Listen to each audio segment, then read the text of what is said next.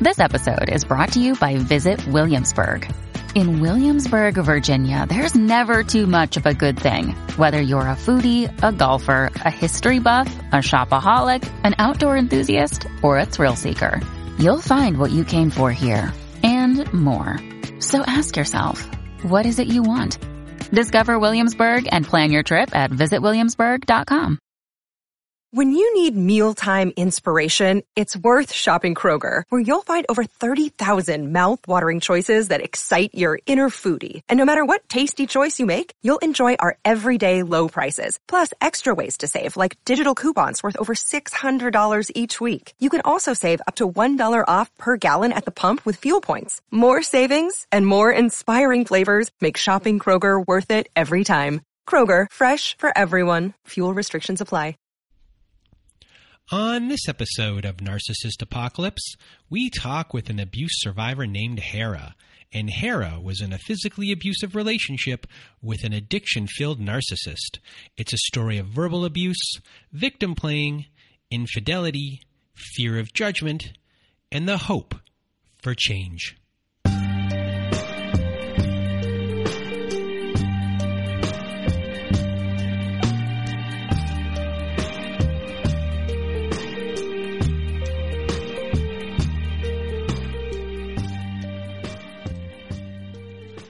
Welcome to Narcissist Apocalypse, everyone. With me today, I have Hera. How are you? I'm good, thanks. How are you? I'm doing well, and today we are going to hear your story. And you were in a relationship with a manipulative, physical, and verbal abuser, and unfortunately, you're here, but you are here to share your story and help a lot of people, so thank you so much for being here. And I just wanted to remind everyone that this episode has a lot of graphic language description of physical abuse, so if this is going to trigger you, please do not listen to this episode. And as well, everything that's usually at the beginning is now at the end, a little bit of a roundup of everything, so stay tuned and listen to that. And now, without further ado, Hera, the floor is now yours. Well, thank you, Brandon, for having me. I will have to say that your podcast was actually the reason I was able to identify my narc as a narcissist. Before I hadn't really done a lot of research or seen what crazy making was, love bombing, all of that. And it was an eye-opener to hear these other women's stories and just have those aha moments. Like, yes, exactly. That is exactly what I'm experiencing. I'm not crazy. So thank you for that. And thank you for having me on here. To start off, I'll give you a little background on my childhood. Life growing up was, I would say, dysfunctional. I am the youngest of three. My brother is almost 7 years older than me, and my sister is 6.5 years older than me. So I was the baby of the family by quite a bit. I never really experienced what loving parents, as far as a husband and wife, looked like. They were constantly fighting, and to be quite frank, they despised each other. And that definitely had a impact on how I viewed relationships and really what I looked for in, friendships or partners. And so growing up, my mom worked nights so that she could essentially be a caretaker for us three kids during the day. And funny enough, when I was little, I don't really have that many memories of my dad. Every chance he got, he would be running away to the lake to be with his mistress or girlfriend, whatever you want to call it. My mom was aware of this, but for the sake of keeping a home for, me and my siblings, she kind of just put up with it. you know. I think that was almost worse than if they would have just separated earlier, because my mom I could see she was miserable. This led her to, become an alcoholic. And that definitely had a huge effect on me. Being the youngest, I was left at home when my brother, he actually moved out when he was 17 and went into the military. He had also had a baby on the way at that time. So he went away to boot camp in California. I'm in the Midwest, by the way, my hometown. So he's away in California for boot camp for about 6 months. My sister had just moved to Colorado to be with her boyfriend. So I was essentially at home with, these two parents that fought all the time, hated each other. It just led to me feeling very isolated and alone. This is also where I developed kind of my people-pleasing skills. I saw how badly my mother struggled and just wanted to make her life easier or try to fix the situation in any way I could, which obviously being, 7, 8, 9, that's not realistic for any child. And to kind of give a little bit more background into my childhood, my brother, before he went off to the military, he had a drug addiction. He was also a very destructive teenager, was a big bully to me and my sister. That definitely ate at my self-confidence and just really tore at our family. My parents eventually put him to rehab. He was there for 30 days and it worked for a little bit. And then, he got his girlfriend pregnant and then he went off to boot camp. And that's really, the military is what really got his act together. My sister, around this time, she also, she was struggling a lot. She suffered from depression and actually had some failed suicide attempts. And I have vivid memories from seeing my sister being dropped off at our front porch in the middle of the night. My parents going to the door and her unconscious and bring her up and trying to get her to, regain consciousness. And it was definitely traumatic for me to see, not really understanding what was happening, but just seeing my parents frightened and, telling me to get out of the room and go to my room. And, I was concerned and scared. And, at that age, I was just, I think I was trying to just preserve my innocence. And it was hard to do that when there was all this chaos around me. And I just constantly felt unsafe in my home. So that was definitely a really hard time in my life. I also struggled with some health issues. I was in and out of the hospital getting tests.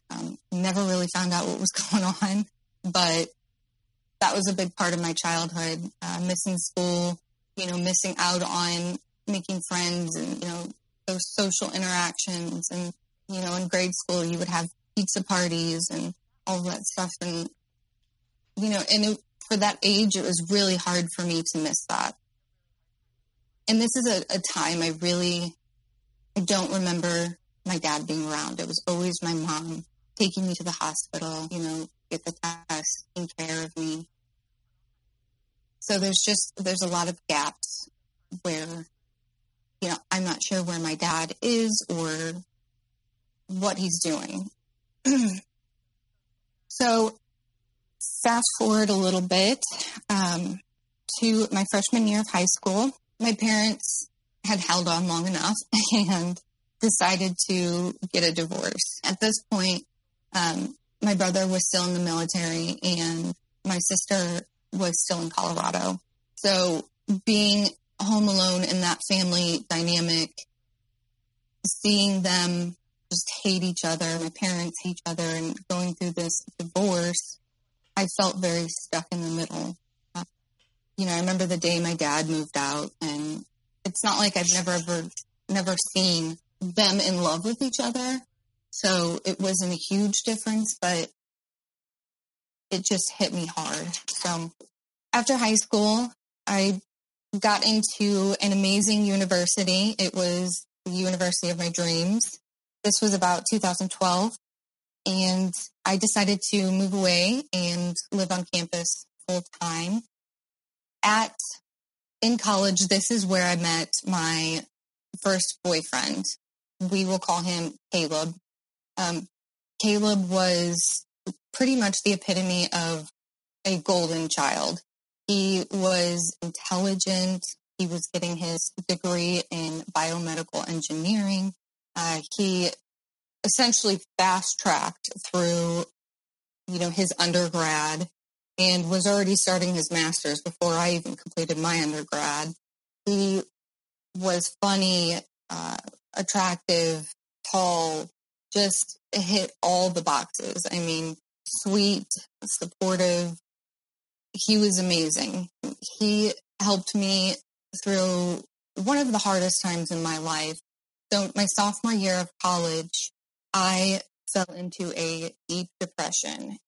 Also developed an anxiety disorder along with it. It got so bad to a point that I actually had to drop out of a semester of school because I was unable to leave my house or just really function as a student, yet alone an adult. Caleb was there for me every step of the way, holding me at night crying. When I finally started therapy, he would come with me, drive me to my appointments, and sit in the waiting room until my appointments were over, and then drive me back. And just he didn't fully understand, what depression or anxiety was, but, to the best of his ability, he just was supportive. And we dated for about 4 years until my junior year of college.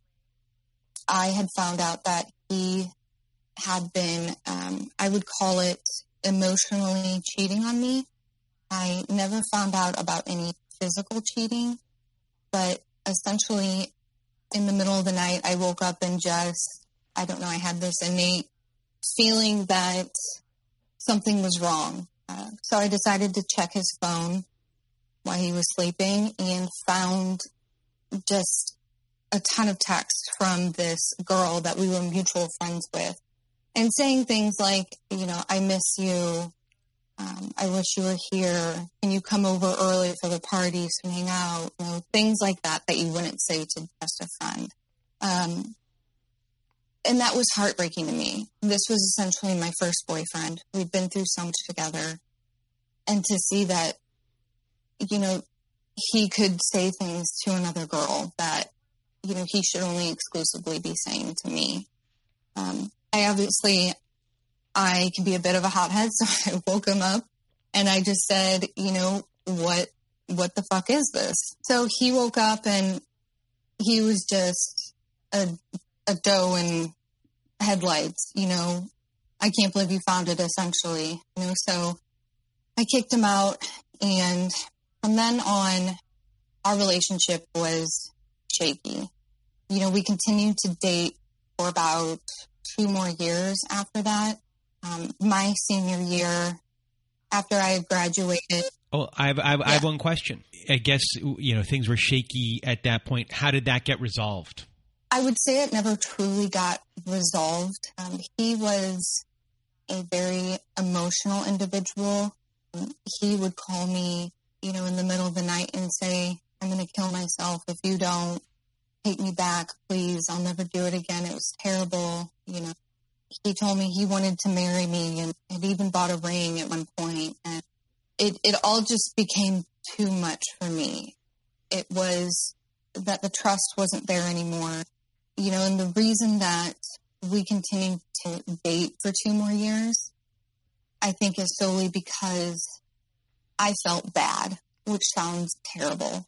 but I felt like I owed him for everything he did for me. I owed him, a chance, a second chance. He was this great guy. He can be this great guy again. Maybe we can put this in the past and, move on and try to have the relationship we had, the fun, the just amazing relationship. And how old are you both here?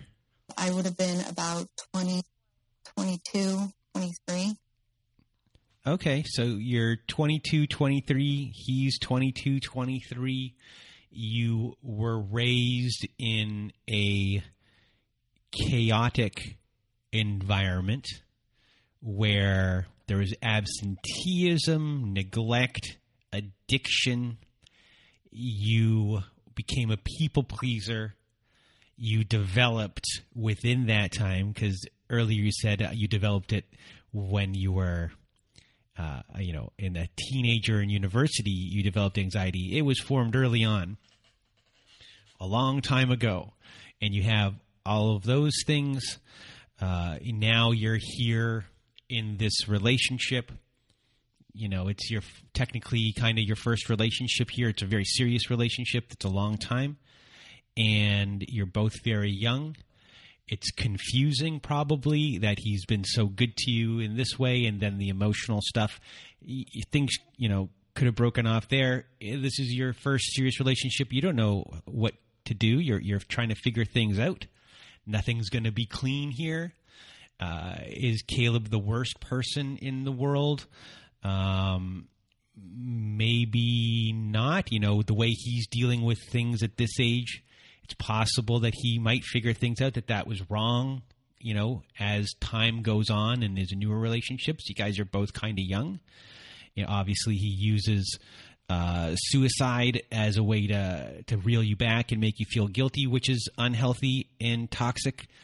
But within the context, of your relationship, as things kind of go on, you guys aren't a good match. Would that be fair to say at this point? Like you don't love him.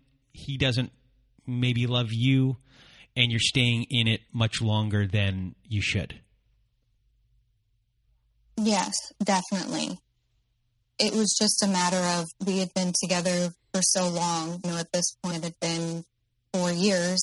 We had been dating, and it just seemed, I guess, I don't know what the word is, but appropriate to continue and at least try to make this work. That became even more difficult when, I graduated for college and I moved back to my hometown, which was about an hour and a half away. He decided to stay in our college town. He actually got a very good job with a huge company out there. So he bought a house, stayed out there, and for, about a year, we did the kind of long distance relationship, driving back and forth, switching off, weekends, and eventually, doing that for about a year, it wasn't working. We didn't have anything to talk about anymore. I think our interests had just shifted.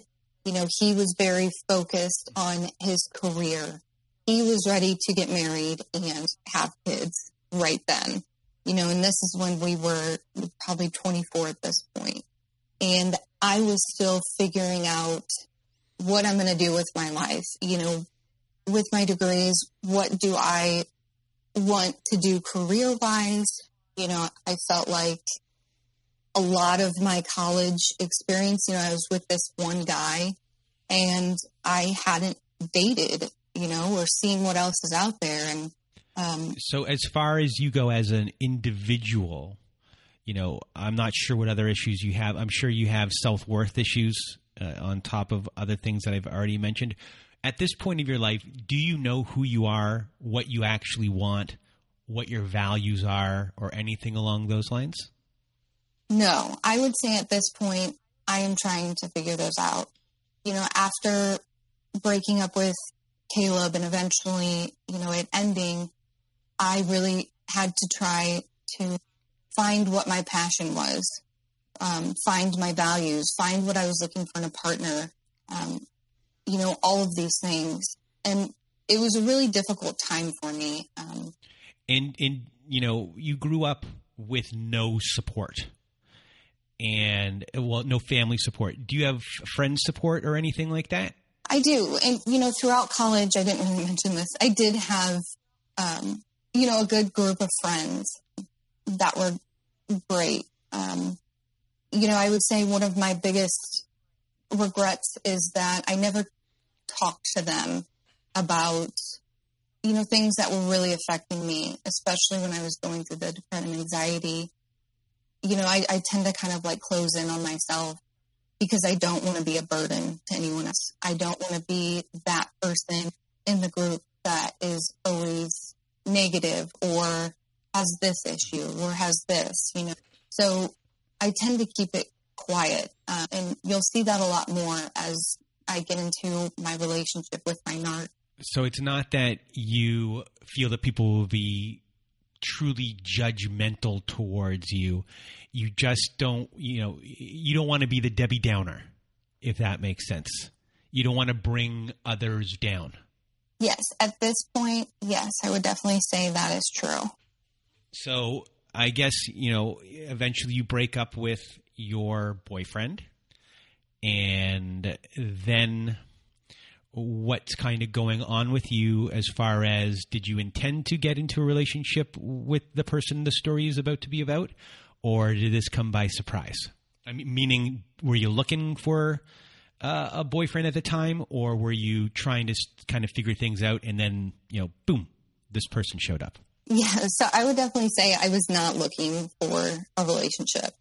I was still getting over, my relationship with Caleb. I'd also just had moved back and was living with my mom. And I had started a job as a manager at a retail store, which I wasn't really happy at. So, that kind of tied into me trying to figure myself out. And through this transition of, ending it with Caleb, moving back to my hometown with my mom, I met my narc through my best friend. She was friends with him and was actually dating his best friend at the time. We had just met at a bar that she worked at one night, and immediately we hit it off. I thought he was very attractive. He also had this kind of bad boy image about him.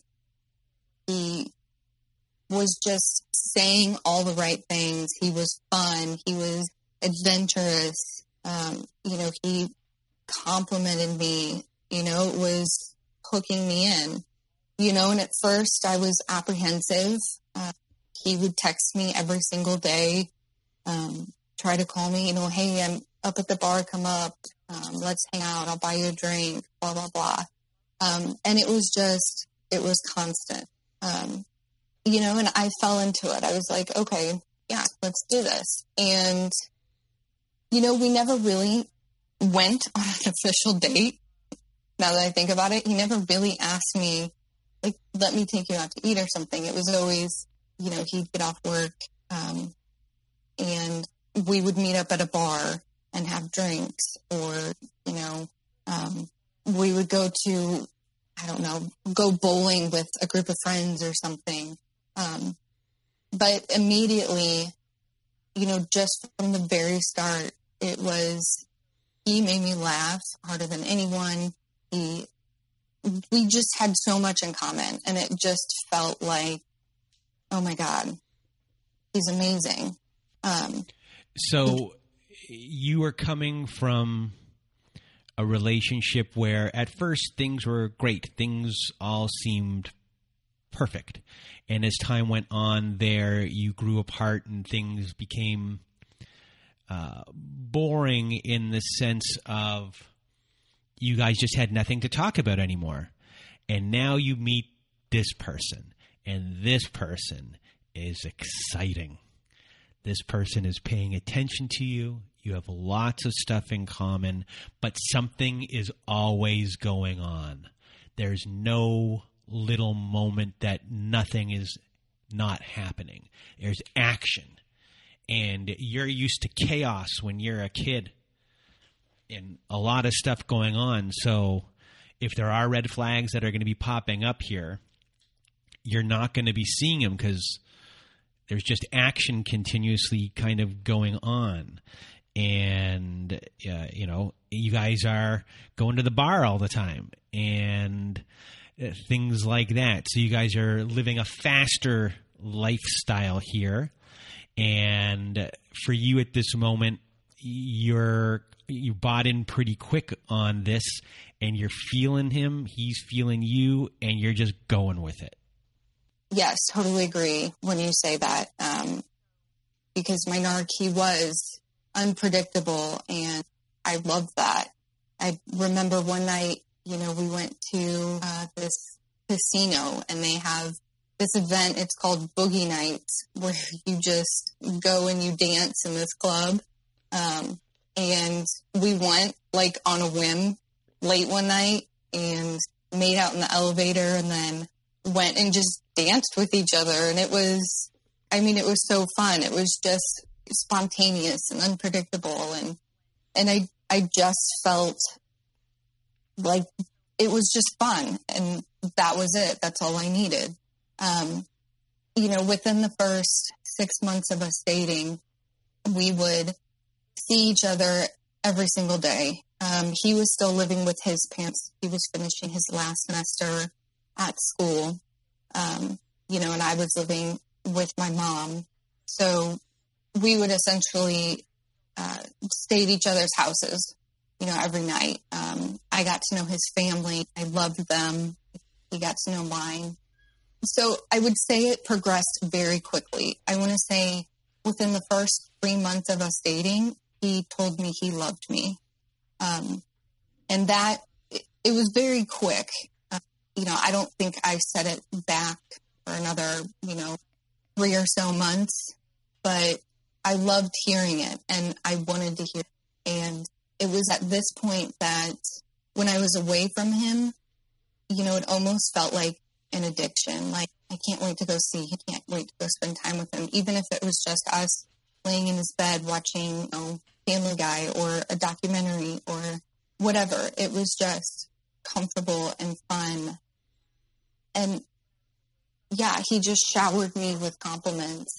I loved that. I loved the attention, to be quite honest. And during this time when you guys are just kind of on the go, are there any moments where, because, you're trying to be also a responsible adult?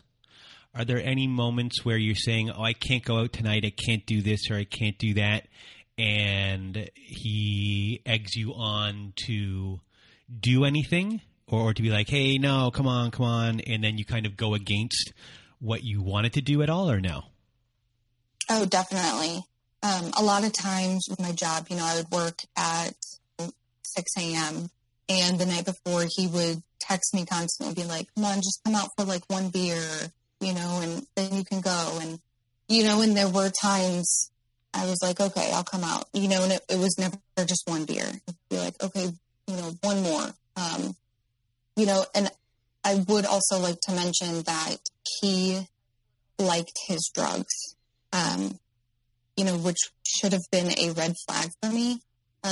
But I chalked it up to he's young, he's just having fun. This is something that, he's not keep doing when, he gets out of college and gets a career.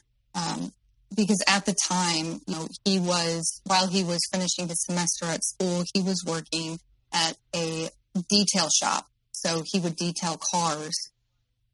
And the environment he was in, all of his coworkers and even his boss at the detail shop did drugs, specifically coke. And this was an everyday, every night occurrence. So that should have been a big red flag immediately to me. But like I said, I just chalked it up to he's having fun. He's young, I did it with him a couple times. It was, I get it. It's fun. So the reason why I asked the question about you saying, hey, I need to stay in, I have this to do, and then him saying, no. If he's doing that a lot, for everyone who's listening, that's a subtle little thing right there that's being done. And it is a boundary. You set a boundary, and then, chalk it up to once or twice or 3 times it happens, whatever. But if he's constantly, or your partner is constantly saying to do that, and you're constantly not being heard, even though it doesn't seem like your boundary is being broken, because a lot of people don't think of it as that way, but right there is this little tiny thing where you said what you needed to do and they didn't hear you. And, I just trying to point it out to everyone who's listening, because it's a very subtle one that you don't notice, and no one really ever does.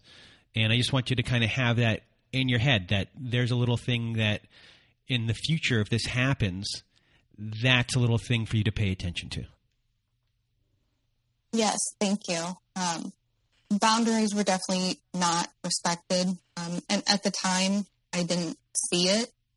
During all of the love bombing, it just kind of felt like a fun fairy tale, So I didn't really sit down and look at what was really going on, and as far as his drug use, and the boundaries just not being respected. And another side note, I should definitely amend, this is pretty important.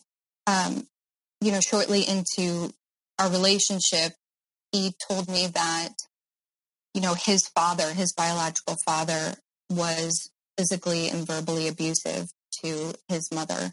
At a very young age, him and his parents lived in Florida, I believe. And, at one point he saw his father throw his mother down the stairs. And that is really the only memory he could tell me. Other than that, he told me he stayed in touch with him. Like birthdays, he would get birthday cards or, and then once he turned 18, it kind of just stopped. At one point, I had talked to his mother about it to get a little bit more information, his biological father and, what had happened. Because when it did happen, my narc was very young. He's about 3 or 4 years old. So he didn't have a lot of memory of it. And, his mother told me that he was just a terrible person, was physically and verbally abusive to her and also, to my narc. He was young at times. Once they, his mother moved, she met, her current husband, now my narc's stepdad. He has adopted my nan, raised him here, very young age. And he is amazing. He is, a great man. He's, really what, my narc needed as a father. He's strong and really put, his son into place. Because, growing up, my narc was kind of a destructive, rebellious child. He had been spoiled by his mother. And, going into his teenage years, that definitely showed. So when you found out everything about this part of his life, that also, I guess, then fed into, maybe future excuses as far as, he's a victim of something. And it makes you feel bad for him. It gets you sucked more into this whole part of the love bombing stage where you're kind of really hook, line, and sinker. Like, this guy's been through something. It's an excuse for the drugs maybe. You're also having a good time. He is working and all of those things. So it's not like his life has deteriorated to a point where all these other things are making it seem like he's a non-functional person or not able to handle anything. But he has this excitement going on about him. He's this charming person. He's really into you. He's exciting. There's chaos, which is also attractive to you. And now this victim kind of playing aspect, which hasn't fully played out possibly yet, but it's kind of inserted into the story to hook you in, and all of it together, it has you hooked completely.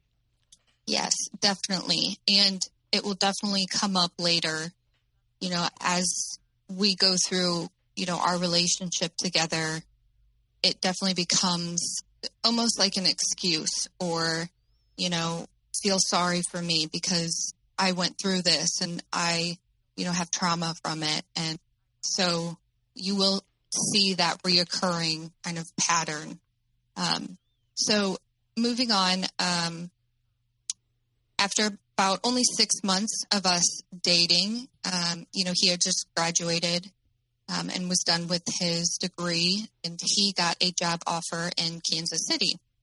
At this point, I was unhappy at my current job. So he asked me if I would want to Kansas City with him and get a place together. Of course, I jumped at the idea. I was like, yes, definitely, let's go. So we found a loft in downtown Kansas City, and, he started his job. And at this point, I was unemployed. My thought process was, I'll find a job pretty quickly once I get there, and, it'll be great, and he had also told me, like, I will support us, while you look for a job, and it'll all be okay. So that ended up not really being the case. I ended up being unemployed for about 4 months. And a lot of that was, I didn't have a lot of workplace experience. And a lot of the companies or positions I was trying to get into, wanted years and years of experience, which I just did not have. So at this point, during these 4 months, living in our loft, I was still paying my half of the rent and also my half of utilities, which I could not afford either. And when my narc told me, I'll help support us, it didn't happen. And this is kind of when devaluing really started. So during that time, it was very lonely. We were in a new city. I didn't know anyone. I was at home all day, essentially just applying for jobs, interviewing, while he was starting this career and meeting all these, coworkers and friends. And I felt very left behind. Eventually, I did get a job. Shortly after this is, I think, when we had our first big, blowout fight. This is where I truly saw what a narcissist does. So, we were in this tiny loft. It was about, a little under 500 square feet. But it was beautiful. It was brick and had tall ceilings, and, I had decorated it to make it a home, and just made it cozy and warm, and, and he loved that. I loved that. I was happy to make it a home for us. So one night went out to a bar with some friends. I was inside just, with friends talking.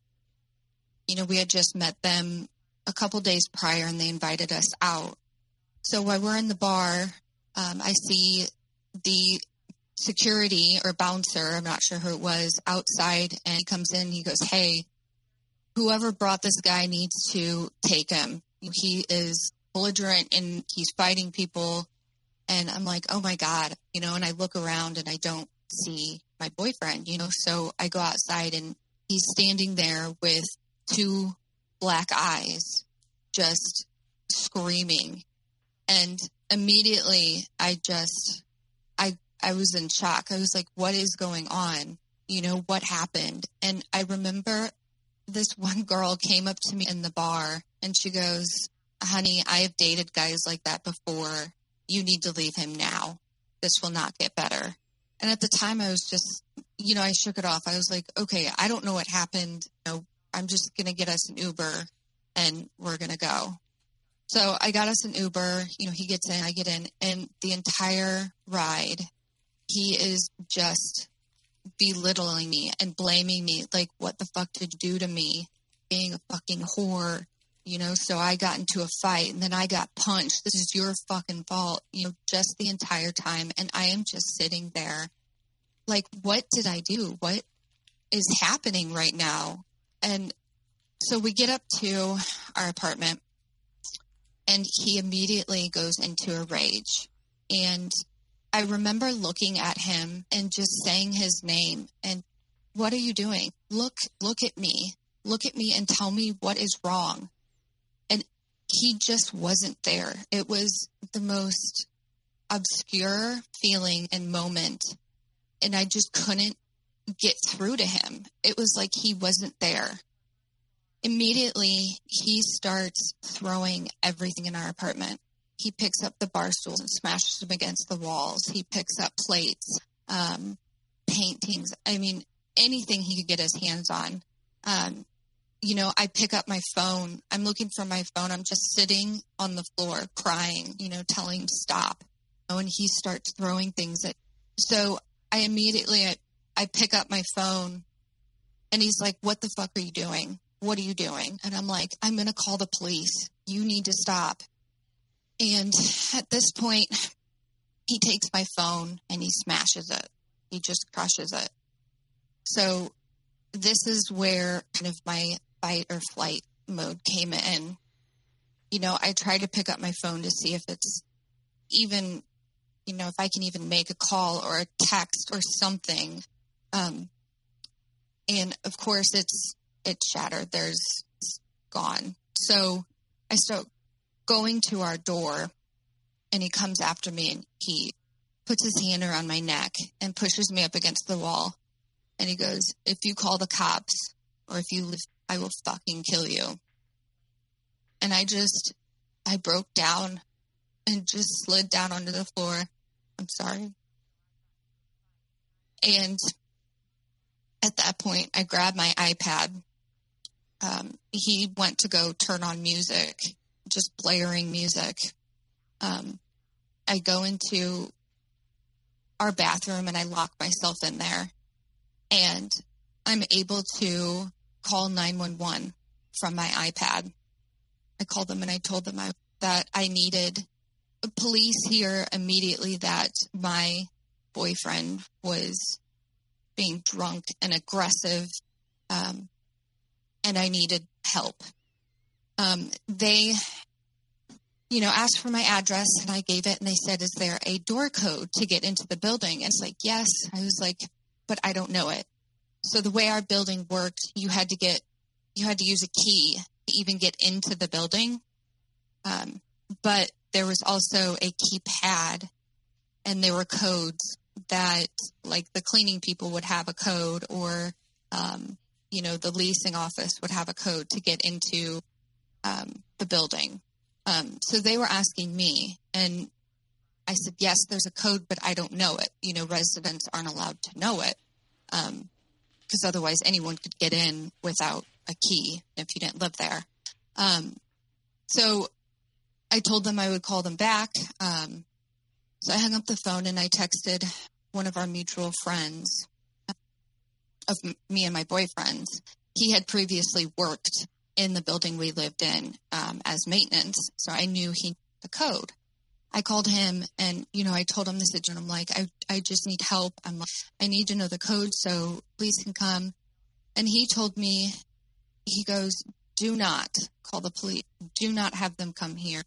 He will go to jail. And at that point, I listened. I was like, okay, you know, I didn't want him to go to jail, even though I was literally scared of my life. I was more worried about him my boyfriend and his well-being, and not wanting to ruin his life or career that he has just started. So, I hung up the phone. I called 911 back, and I just said, I tried to calm myself. I'm sobbing this entire time, and my narc is just pounding on the bathroom door the entire time. And I called him back, and, I don't remember exactly what I said. And they're like, okay, are you sure you're okay? And I'm like, yes, he went to bed. It's okay. Thank you. And I just hung up.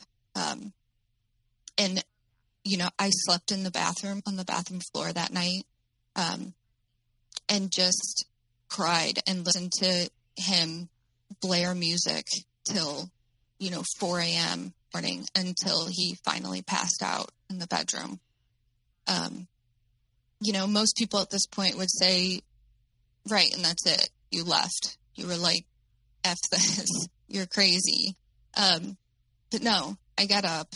I cleaned up the apartment. Took me like 4 hours, and he finally woke up maybe about 2:00 in the afternoon, and he went to the bathroom and he looked and goes, what the fuck happened? And I was like, are you serious? And I sat down and I told him, and he burst into tears, and he's like, I'm so sorry. And, it was so genuine. And he's like, I would never try to hurt you. I love you. I'll never do this again. We moved on from there. It was, after that, I would say the following months were back to, the amazing person I met for the first 6 months, of our relationship. He showered me with compliments, and we would go out to dinner, and it was just amazing again. It was kind of like it never happened. Probably about a month after that happened, I had actually lost my job due to the company restructure. There was a multitude of things. So I was now unemployed again, applying for jobs, trying to get back out there. And it just felt at this point, I was starting to kind of feel almost a little bit sorry for myself. Like, I can't seem to, keep any consistency in my life, as far as jobs or, relationships, because that big incident had just happened. So are you blaming yourself at that time? Are you still kind of wondering, was I wrong? Was I right? Yes. What really happened? Exactly. I looked inward. What did I do, to make him act like that? Or, yes, it just felt everything was slowly eating away at my confidence. So going into 2009, I started a new job, an investment management firm, and absolutely loved it. I got to eventually move up the ladder into, one of kind of a dream position. And, at this point I had made, a ton of friends in my apartment building. I was friends with my coworkers. I loved my work. I loved everything I was doing. And me and, my boyfriend, we were doing well. There weren't any major incidents or blowouts. It was going well. Are you being devalued in any way during this time, or things have kind of gone back to normal? So things have kind of gone back to normal. I would say the devaluing starts again heavily in 2019.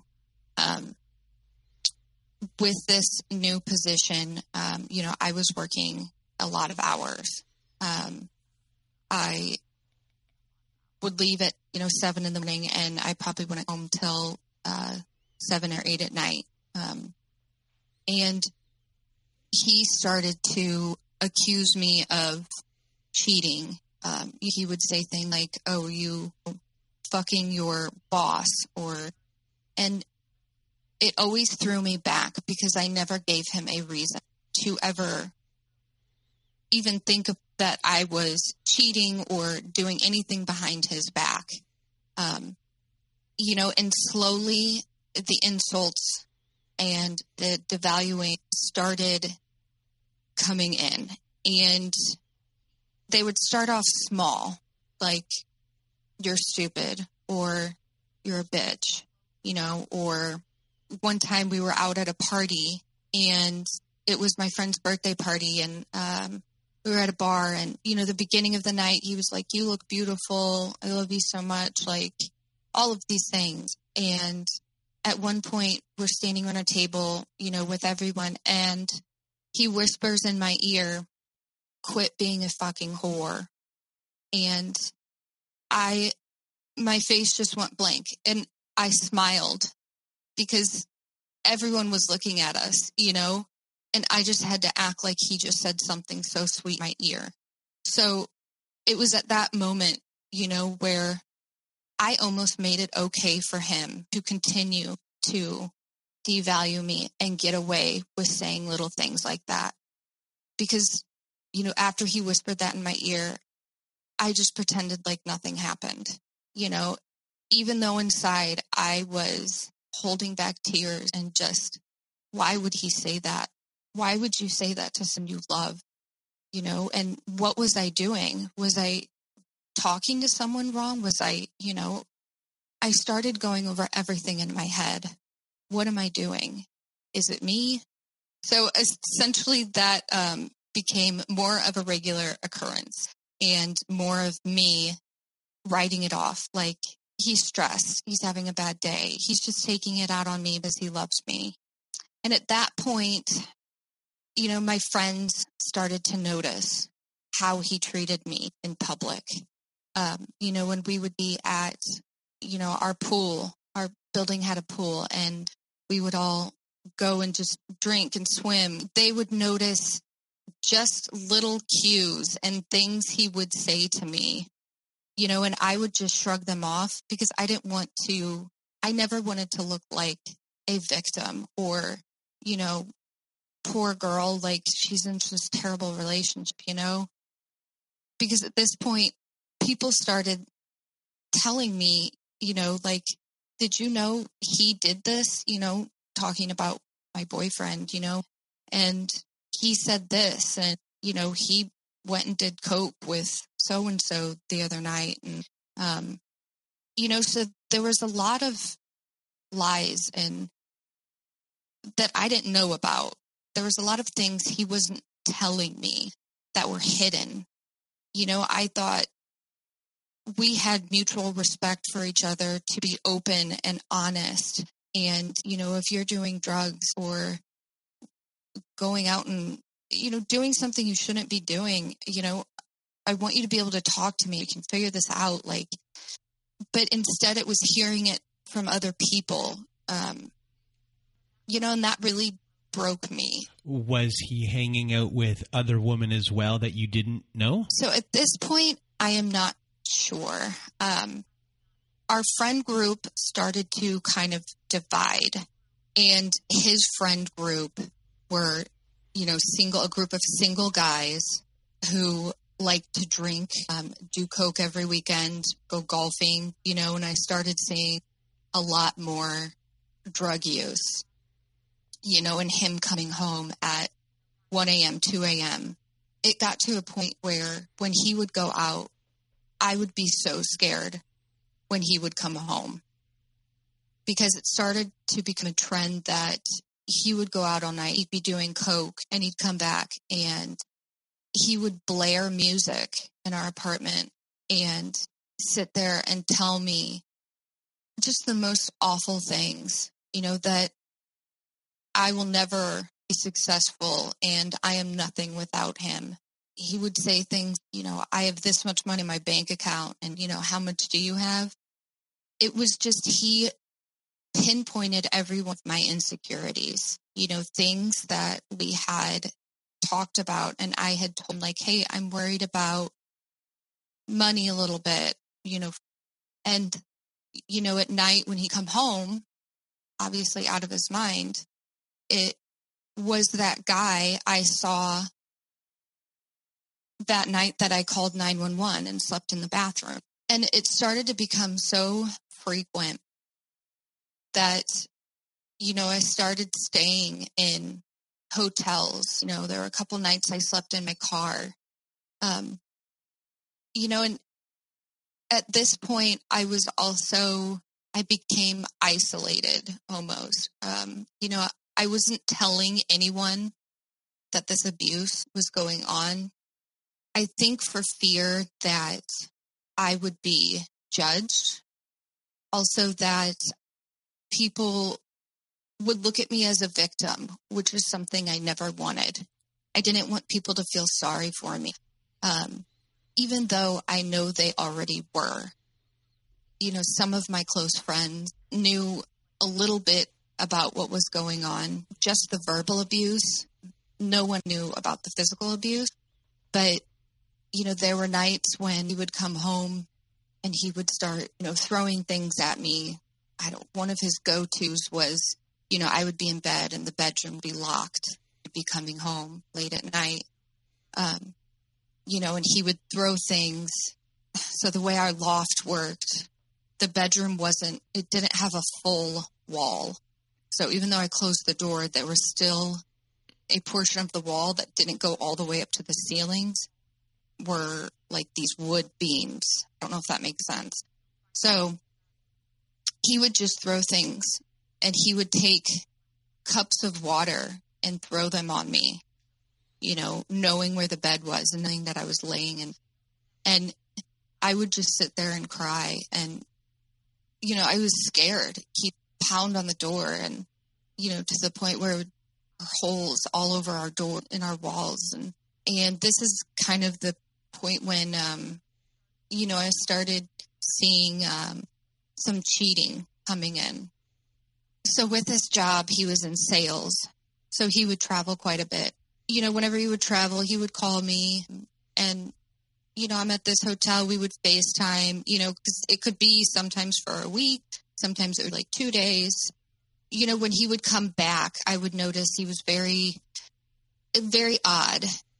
He would, at first come back and the love bombing would come back. It would be, I missed you so much. I'm so happy to be home. I'm so excited to sleep next to you.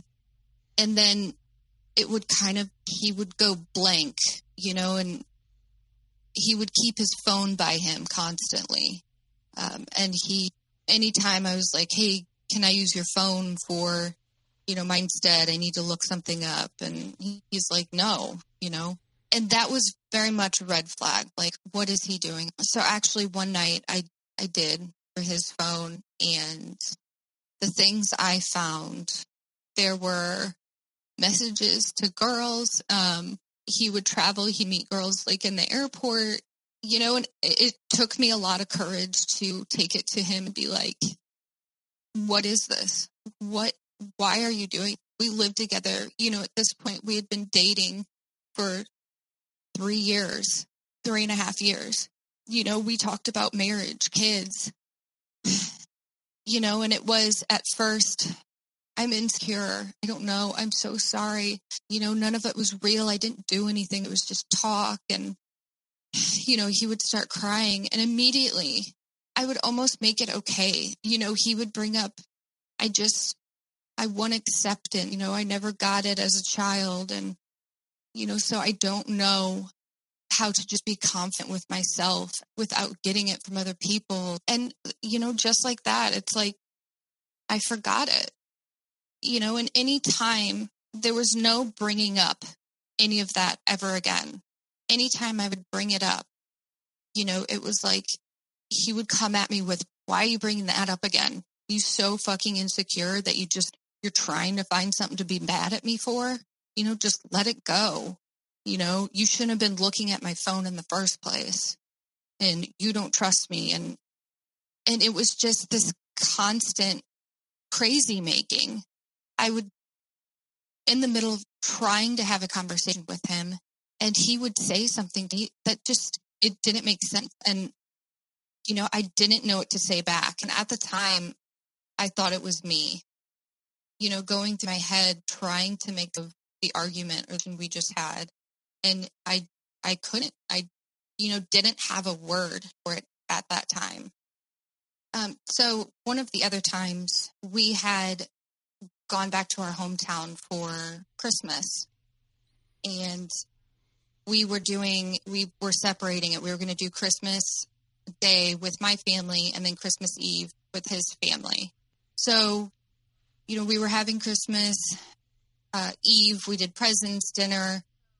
So after that, me and my narc decided to go to one of the little bars. So on our way there, we stop at a gas station and he gets some pocket shots, which are just little, people call them airplane shots, just little things of alcohol. And immediately out of nowhere, he just starts shooting insults at me. He just starts off with, all I ask you to do is, just do your part, suck my dick from time to time and, just the most awful things you can think of. And I look at him and I just go, where is this coming from? Why are you ruining this night? And he just turns it back on me and he goes, you fucking ruined it. You ruined it the day you came into my life. And just goes on and on. And at this point, I just go numb. I just sit there and just listen. And I know there's nothing I can say back. Eventually I just go, let me out of the car. Let me out. And so as he's screaming at me, he starts to get more violent. He's been drinking. He's driving us down this, dark road. And I'm scared. I just want out. So I'm screaming, let me out right now. And I kicked so hard that I smashed in his windshield from the inside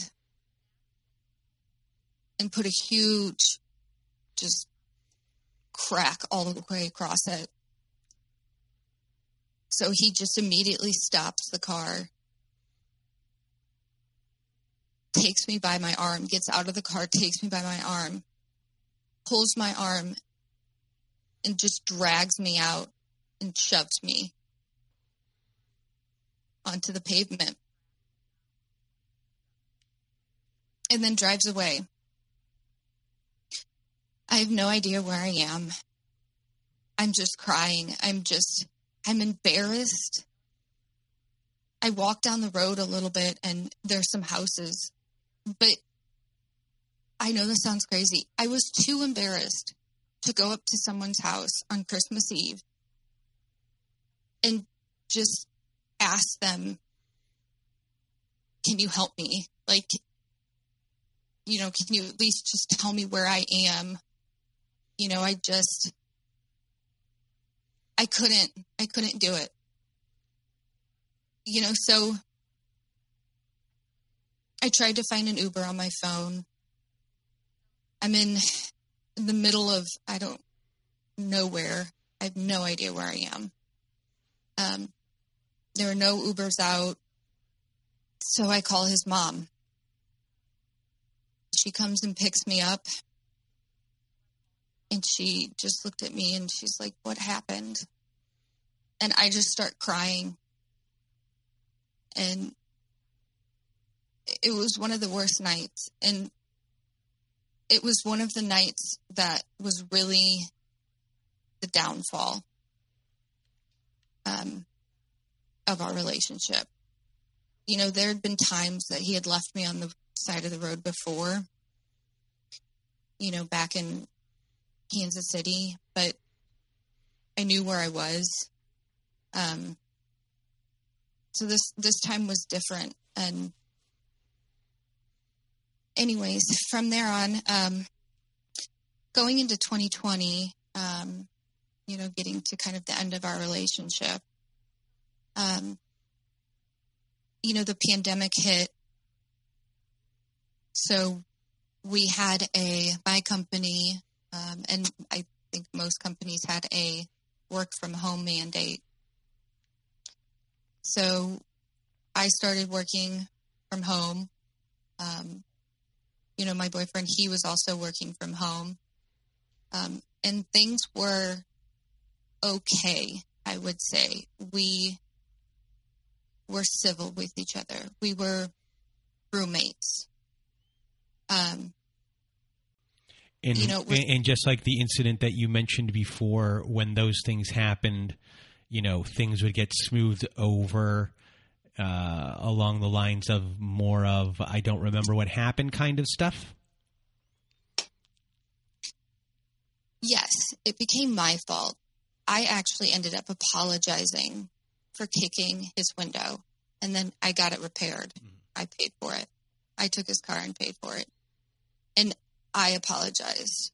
And I should note, yes, I tried everything to try to get him to see what he was doing, how he was acting. I started recording him when he would go off on these tangents of just berating me and, calling me every name in the book.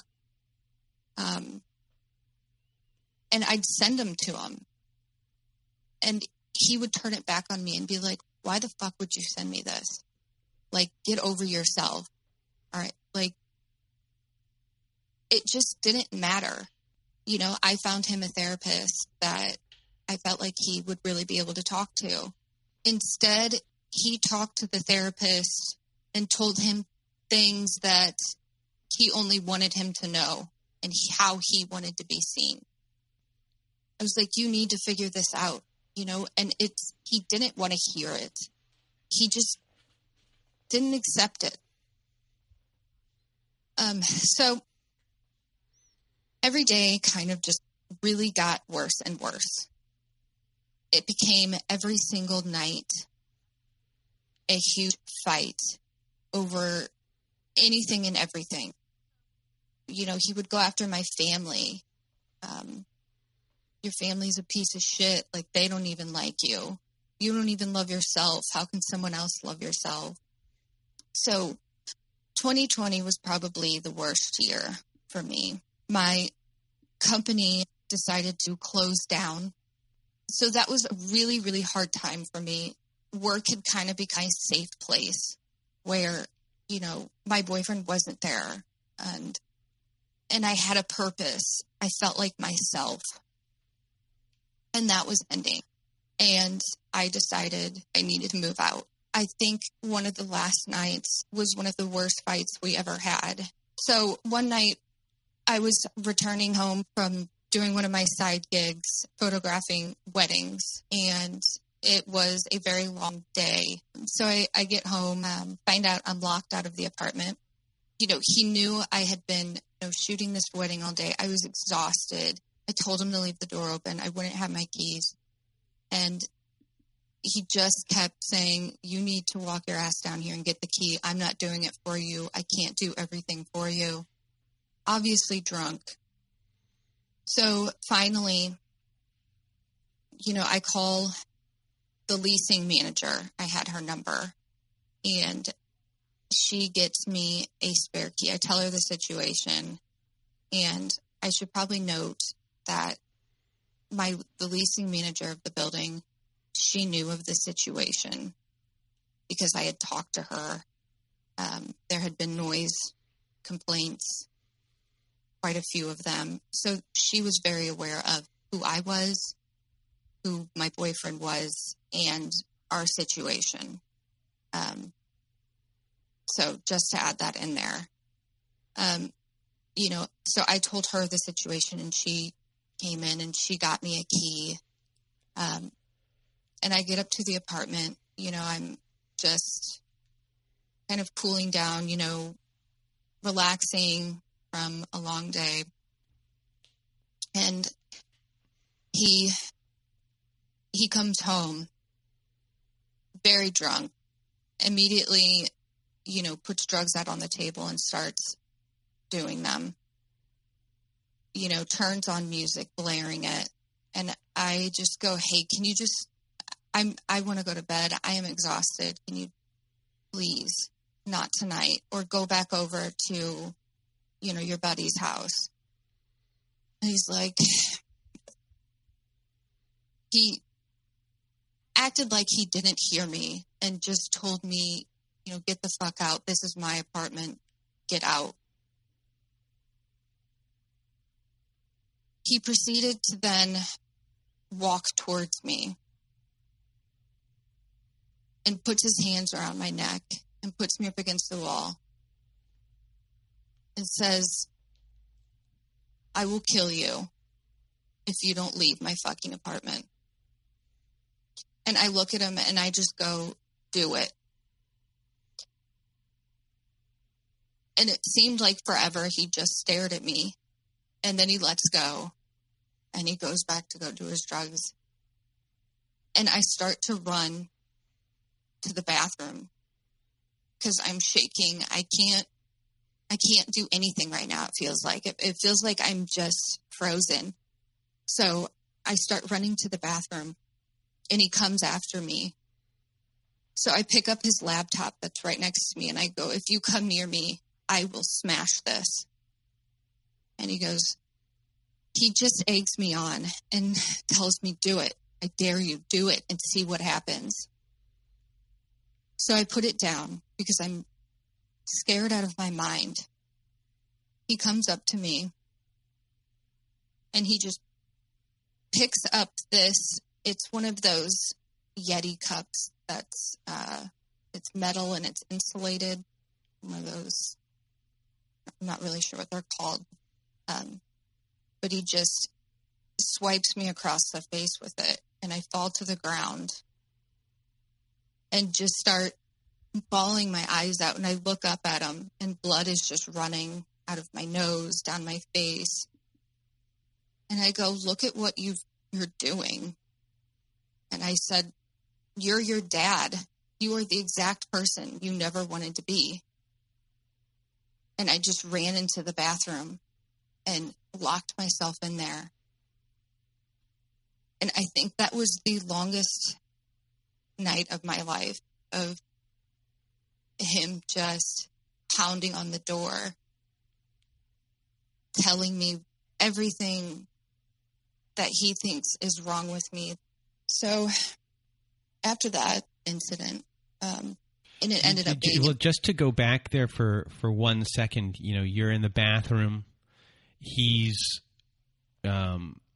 hit you and you're bleeding and you're in there. He's done a lot of cocaine. He's not going to bed anytime soon. With that, you're sitting there in the bathroom and you have to just ride it out. And then you hope that he tuckers himself out or tires himself out and I guess falls asleep. Is that what you're hoping for while you're in that position? Because when he's on that type of drug, I mean, I know it's really late at night, but he might not be going to sleep for another 8 hours. Yeah. So I wasn't really sure. I was hoping he would either go back to his buddy's house, or eventually, yes, just pass out. And to be quite honest, I don't really remember much after that, locking myself in the bathroom. I've tried to go back and remember, what happened after that point, but it's almost just like it's just like a gap. The next thing, kind of in my timeline is, moving out. The rest is, in between there. It's kind of a blur. Well, even with your emails that we've been doing back and forth, when we were getting the outline together, I think there were mentioned in there that you have gaps, that it's hard to remember certain things for you. Yes, and it's something I've really struggled with, all throughout my relationship. There still are, just blank spaces in my head. And, I attribute that to a trauma response, blocking them out,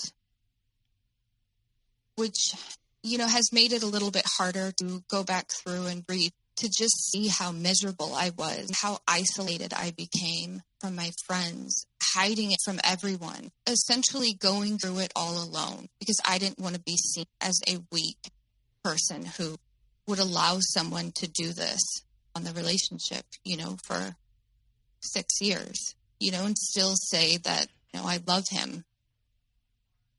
And I think the part that hurts and gets to me the most is that I couldn't fix him. I'm sorry. I couldn't help him. I tried so hard to do everything to get him to go to therapy. I talked to his parents. But I couldn't make him change. And I wanted him to just be better for himself. That was the hardest part. So as a relationship, I move out of our apartment. And as, I'm starting to move out, I didn't ask for help. I didn't want them to come in and see, how bad it had really gotten. And I was scared.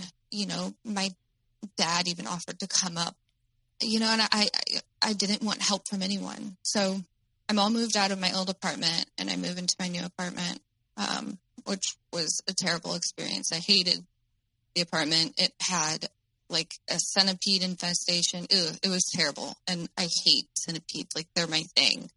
Some people are spiders, centipedes. So it was a really hard 6 months. I was still closing down my company. I was living in this infested apartment. Most nights I slept in my car, or also made this like makeshift, like elevated bed, on my kitchen counter, which was ridiculous. It was also during the middle of the pandemic still. So very isolated, lonely. It was a really hard time. Once I was done closing down my company, my lease was up, in my new apartment. I made the decision to move back to my hometown. At this point, I had also decided to go no contact with my narc, which I'd like to say I successfully and consistently did that, but no, I didn't. There were times where I would go 1 week or 2 weeks and then I'd unblock him, and of course he was there. I think I went a couple months and then I unblocked him, and a month later I'd get a call or something from him. It was any time that he would reach out to me, any time that, he had gotten a new supply and then that supply found out who he was and then broke up with him or ditched him, then he would come back to me just to make sure I was still there. And it has probably been one of the hardest breakups because he felt like such an addiction.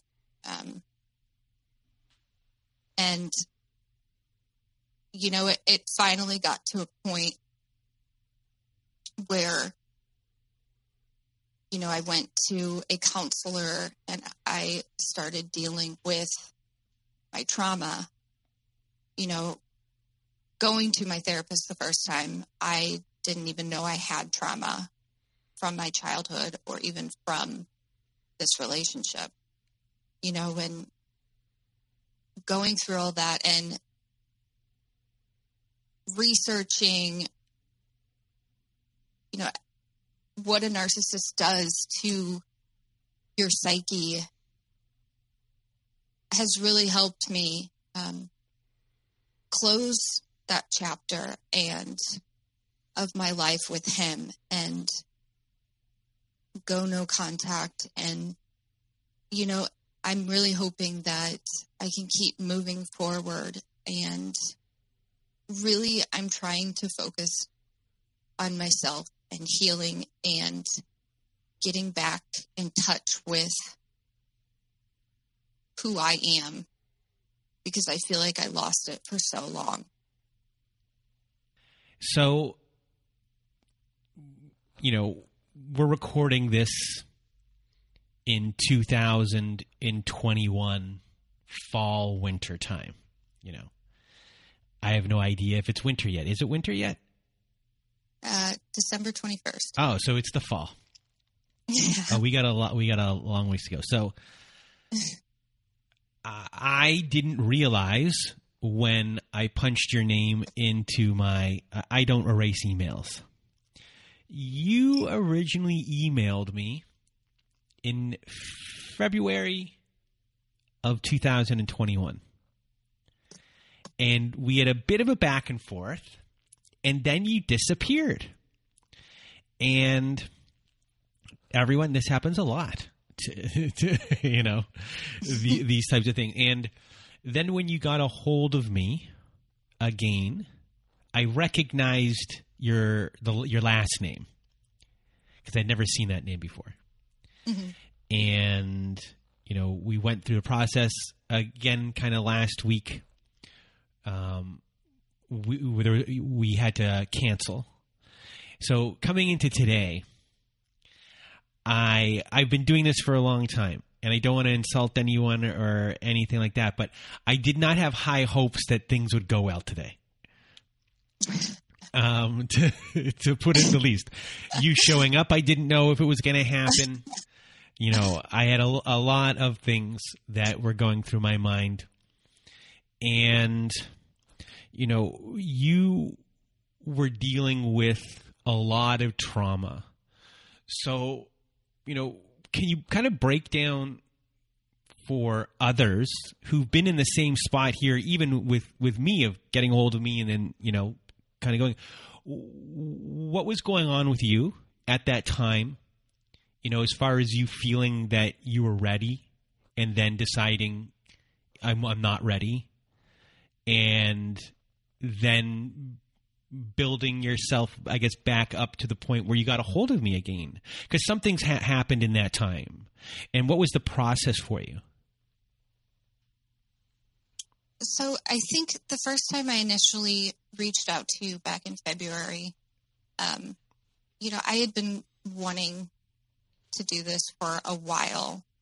And I say a while, I would say years. I mean, even when I was still in my relationship with my narc, because of how much, you know, these other women's stories have truly helped me. I mean, it was nonstop. I would just listen to them, and it's what kept giving me the courage to not reach out or give into, you know, contacting my narc, you know, or going back into, you know, just like sweeping things under the rug and saying it's fine. So that was really my big motivation to reach out to you, and that if I could just help one person and inspire them to either leave or, you know, just make any type of baby step towards, you know, the right direction, I would be happy. So once I reached out to you and we set up, you know, essentially a time to record, I started kind of gathering all of my notes from my journals, my, you know, phone recordings, emails I had typed up and never really sent to my narc. And it all just felt too overwhelming. It felt, I just couldn't get through it. I still felt sorry for myself, reading through all of these journal entries and just everything. So it wasn't until I got to a point where I could go back through and I could read a journal entry and look at it and be like, wow, I went through that and I am here. I may not be in the exact place I want to be right now, but I got out of that. I went through a shit ton and came out the other side. And I think at that point, that's when I felt like, I can do this. I will admit I was an anxious and nervous mess through this whole thing. You can probably hear it in my voice. And, I was also worried about my storytelling abilities because of my ADHD. But hopefully you get a story out of it. But I think that was the major point that really, pushed me forward. Like, I'm going to do this. It's something I've wanted to do. Yeah. Well, first of all, I'm an amazing editor, so no one will know. I'm sorry for how much time it's going to take you. So when it comes to what you did today, you did a really amazing job. And I don't think you realize what an amazing job you did today. And I know all the factors that were coming in as far as what we discussed before we even started recording, and to be here now at the end of our talk. You really did a good job. You powered through it. We had some sound stuff go on there as well, and you really did a good job telling your story and helping a lot of people. So, from the bottom of my heart, thank you so much. And, we have one last thing left to do, though. Yes. We need your words of wisdom. Words of wisdom. I would say baby steps. Take one day at a time. You can get overwhelmed with all of the books and blogs and, resources out there, but just find something that works for you. And, for me, that was a book and this interview, this podcast, listening to this and just reminding yourself every day that you are strong, you can do this, and you will get through it. Remind yourself you are amazing. Well, Hera, you did it. You killed it. We're done. You were great. Thank you. Even if it doesn't air, will I be able to? No. Hold on one second. I don't see how this is going to... But I just want to know, if it doesn't air, will I still be able to? Yes. Listen to it. Okay. Yes. If I even want to, I don't know. I know, I have such confidence in this. Well, Hera, Well, I already feel bad for you that you have to edit all this. Well, Hera, don't worry about a thing. Everything's going to work out. You did a great job.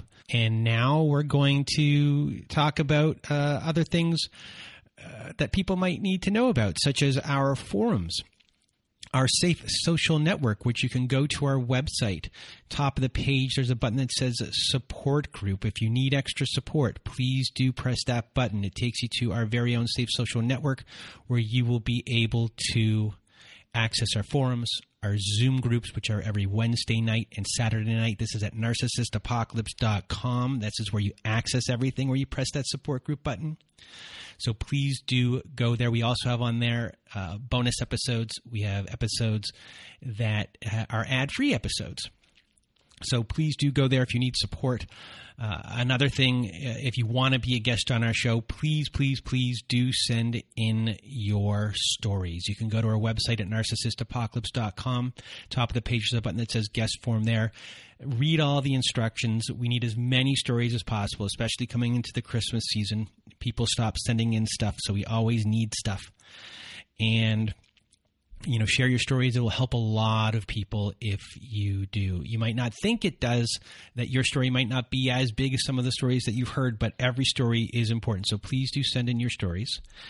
And, another thing, if you need support and you need more support than what we are offering here, please do go to domesticshelters.org.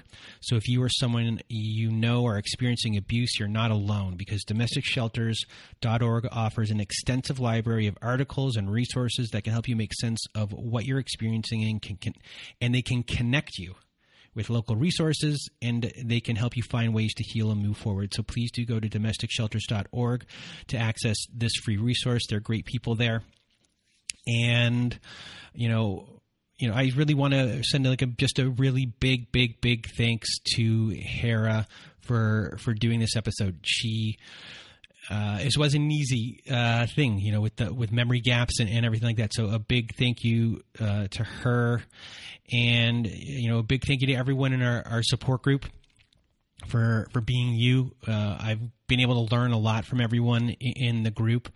And we're going to be doing an episode soon with someone from our group, and it's been a really interesting learning experience for me. It's been, I think, a good experience for that person as well, and it might turn into something even bigger in the sense of a maturity of the show, a growth of the show, and how we kind of do things. And I'm excited about that. It's now December, and coming to this point of the year with 1 month left, we've had a year of growth, big growth, and not just in the show, but me, and I think everyone who's listened to the show, a lot of change, and we're getting to the point of, trying to figure out what we want for next year, and how we're going to grow and how we're going to be better. And for everyone listening, I hope you start thinking of those things too. Obviously, not everyone is going to be in that position. They're just trying to get through their days still. But for the ones that can, that are in those spots, try and think of, how you're going to grow, how you're going to make the world a better place, and how you might help the people within this community. So I just want to thank everyone who listens, and we're going to be doing more of these kind of little chit chats at the end of the show now, and trying to kind of figure out a little bit of a different format and a vibe for the people that just want to sit here and hang out for a few more minutes with me at the end of the show. So, if anyone even wants to send in questions to me, maybe I'll answer those here at the end of the show as well. So, that's it for this week, and a big thanks to my old pal Melissa, who's now back in town, just for being with me here for almost 3 years and supporting me. Billie Jean as well, Vienna as well. Everyone in the support group. Once again, you guys are tremendous, and I wouldn't be here without all of you. So thank you so much for your I now can't even get the words out of my mouth, for all of your support. And I don't know. I think I had a lot of coffee and it's late at night. You have no idea how long this edit took me, and I'm kind of going crazy right now. So just a big thank you to everyone. And now that's it. So from Hera and I, we hope you have a good night.